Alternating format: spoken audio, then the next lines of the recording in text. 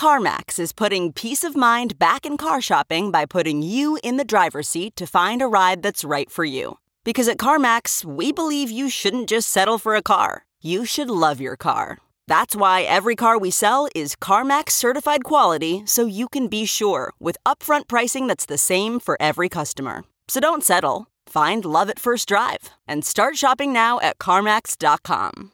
CarMax, the way car buying should be. Okay, picture this. It's Friday afternoon when a thought hits you. I can spend another weekend doing the same old whatever, or I can hop into my all-new Hyundai Santa Fe and hit the road. With available H-Track all-wheel drive and 3-row seating, my whole family can head deep into the wild. Conquer the weekend in the all-new Hyundai Santa Fe. Visit HyundaiUSA.com or call 562-314-4603 for more details. Hyundai, there's joy in every journey.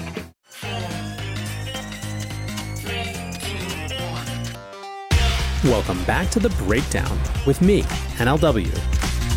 It's a daily podcast on macro, Bitcoin, and the big picture power shifts remaking our world. The Breakdown is sponsored by Nexo.io, Near, and FTX, and produced and distributed by CoinDesk. What's going on, guys? It is Tuesday, June 21st, and today we're discussing how real is the relief rally. Before we dive in, a couple housekeeping notes. There are two ways to listen to the Breakdown podcast. You can find it on the CoinDesk Podcast Network feed, which comes out every afternoon and features the Breakdown and other great CoinDesk shows. Or if you want to listen to the Breakdown only feed, you can get that in the evenings of the same day. Of course, wherever you listen, if you're enjoying the show, I would love if you would take the time to give a rating or a review. It makes a huge difference with new people finding the show, and I appreciate each and every one of you who takes the time to do that. Lastly, a disclosure as always, in addition to them being a sponsor of the show, I also work with FTX. So this relief rally, huh? It has been a weird few days in markets. Yesterday we discussed the total washout over the weekend, where Bitcoin slunk down to 17,600 or so on Saturday, breaking many hearts and more spirits. There was in this period a ton of apparent capitulation. Bitcoin saw more than $7 billion worth of realized losses, which was the most in a 3-day stretch ever. Realized losses in this case means people selling for less than they had purchased for. There was also a capitulation of long-term holders as defined by coins that had been held for 155 days, which is Glassnode's measure. Google searches for Bitcoin is dead and crypto is dead reached new all-time highs. Then on Sunday, though, things bounced back, with Bitcoin jumping up 16%. Still, people were skeptical. On June 18th, Alex Kruger wrote, "After a very large move, big walls at support tend to hold on the first attack and cause a mini short squeeze, then get retested and break. However, over the last couple days, things have gotten a little bit more real to the positive side." Kruger again on Sunday tweeted, "Think prices should run up a lot now, pushing panic sellers and forced sellers. Recovering at least half of the drop from 2 days ago, CPI day. I want to see a fast reaction up here for next couple of days. The best rallies are those that don't give laggards an entry." What Alex was asking for appears to have sort of happened. Bitcoin and ETH have both rallied an additional 5% over the last 24 hours. At the time of prepping this show, Bitcoin is around 21,600 and ETH is around 1,182. In total, on Monday, 9.7% was added to the crypto market cap. Among the top 10, Solana led the rally with a 9% gain, and several other popular alts like AVAX at 14%, Polygon at 12%, and ApeCoin at 16% showed the broad move back up. The question, of course, is how real is this? There is a spectrum of takes. The jerk take, as always, comes from Peter Schiff, who writes, "Don't get excited about Bitcoin being back above 20K. 20 is the new 30. This is just another bull trap. Nothing drops in a straight line. In fact, this slow motion crash has been extremely orderly. No sign yet of any capitulation that typically forms a bear market bottom." In terms of actual market participants, though, the range of perspectives is, on the one side, Fox Mulder with their poster declaring, "I want to believe." If you get that reference, you are awesome and also old. On the other side are the folks who feel a little bit more like, "Fool me once, shame on you. Fool me twice, shame on me." So let's get to a few more specific takes. The Bitfinex trading desk basically said that this likely isn't a bottom or a real sustained rally, but at least it shows that these assets can rally quickly. Quote, while the trend of market turbulence is unlikely to recede as central banks call the shots amid an increasingly uncertain geopolitical environment, today's relief rally demonstrates a latent potential for the price of digital tokens to rebound quickly. End quote. Now, a lot of other commentators, however, reinforced the notion, one which I've shared on this podcast, that it's going to be hard to see a path to a real shift out of a bear market mode without a change in the larger macro environment. Antoine Goulin, the regional director at AAX, said the market is highly dependent on the Federal Reserve interest rate, and inflation is breaking records with the macroeconomic factor remaining heavy. Uncertainty prevails in the market, and relief rallies do not significantly change this picture. Such market moves are a decent opportunity for day traders, but not for investors aiming to cut risks. We shall watch out for how the macro rhetoric changes by autumn to see the midterm direction of the markets. Vasya Zupan, the president of Matrix, said, I don't see Bitcoin quickly returning to all-time high levels. We should probably brace ourselves for a long period of uncertainty during the crypto winter.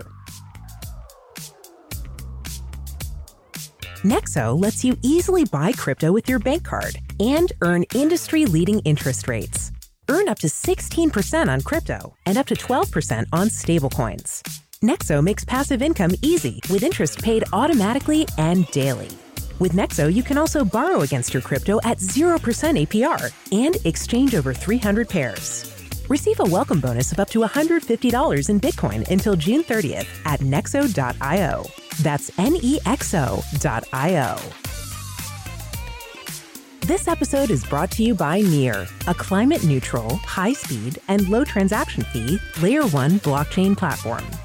Near is a blockchain for a world reimagined. Through simple, secure, and scalable technology, Near empowers millions to invent and explore new experiences. Business creativity and community are being reimagined for a more sustainable and inclusive future. Reimagine your world today at near.org. The Breakdown is sponsored by FTX US. FTX US is the safe, regulated way to buy and sell Bitcoin and other digital assets, with up to 85% lower fees than competitors. There are no fixed minimum fees, no ACH transaction fees, and no withdrawal fees. One of the largest exchanges in the US, FTX US is also the only leading exchange that supports both Ethereum and Solana NFTs. When you trade NFTs on FTX, you pay no gas fees. Download the FTX app today and use referral code BREAKDOWN to support the show. Interestingly, Alex Kruger again adds some context around why, even if we are settling in for a winter, we still might have reached a bottom for crypto itself. He writes, bottom or not, impossible to know, but the number of major bottom signals is very large. How could crypto bottom while the Fed is hiking and there is a recession ahead? Mean reversion. Crypto decorrelated, driven by the Luna collapse, and has since dropped 40% more than the NASDAQ. So basically, Kruger's argument goes back to what we were discussing yesterday on how much of this crash has been driven by macro factors versus crypto industry specifics. Where we landed, of course, was both. The larger context has definitely been macro, but crypto institutional failure and the unwinding of excessive leverage held in opaque areas of the market was exacerbating the impact in the crypto space. The argument Kruger is making is that we've outperformed equities to the downside and may not actually be forming a bottom, whereas equities still have more room to fall. Some other commentators seem to agree. CNBC tweeted that Giles Keating, the director of Bitcoin Suisse, shared that, quote, some of the real excess leverage has now been driven out of the cryptocurrency market and a bottom can begin to be formed. Others aren't so sure.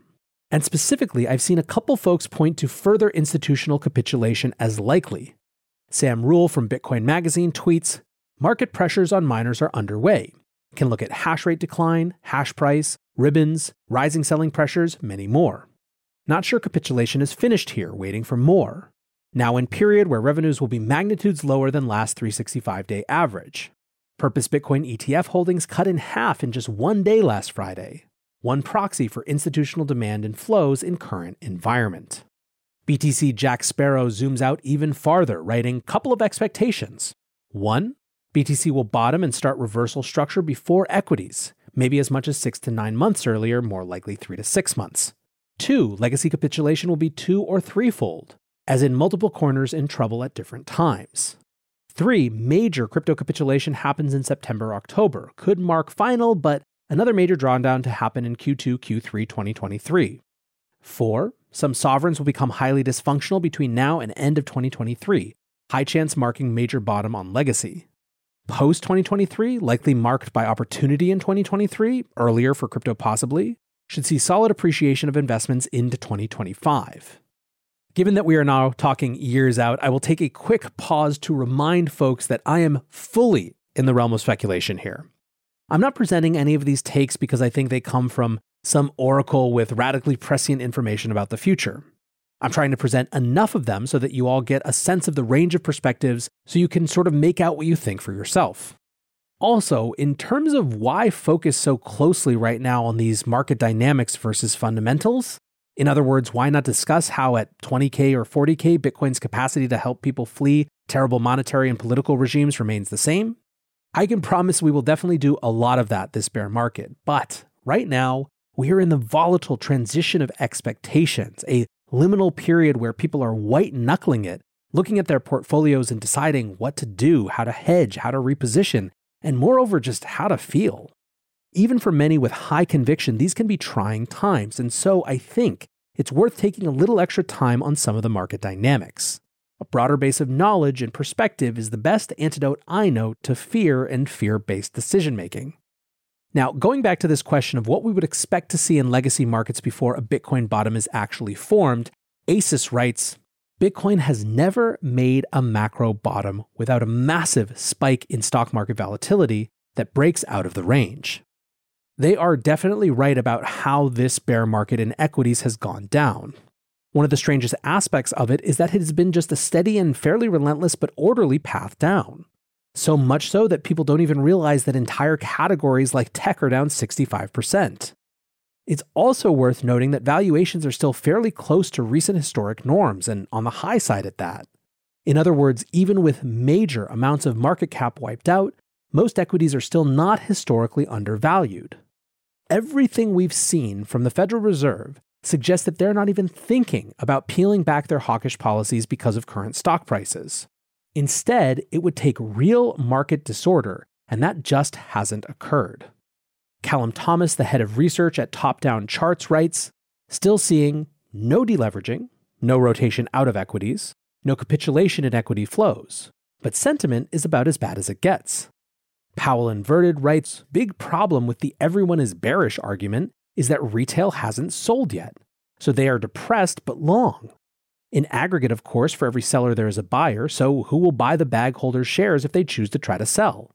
Might only be at much lower prices.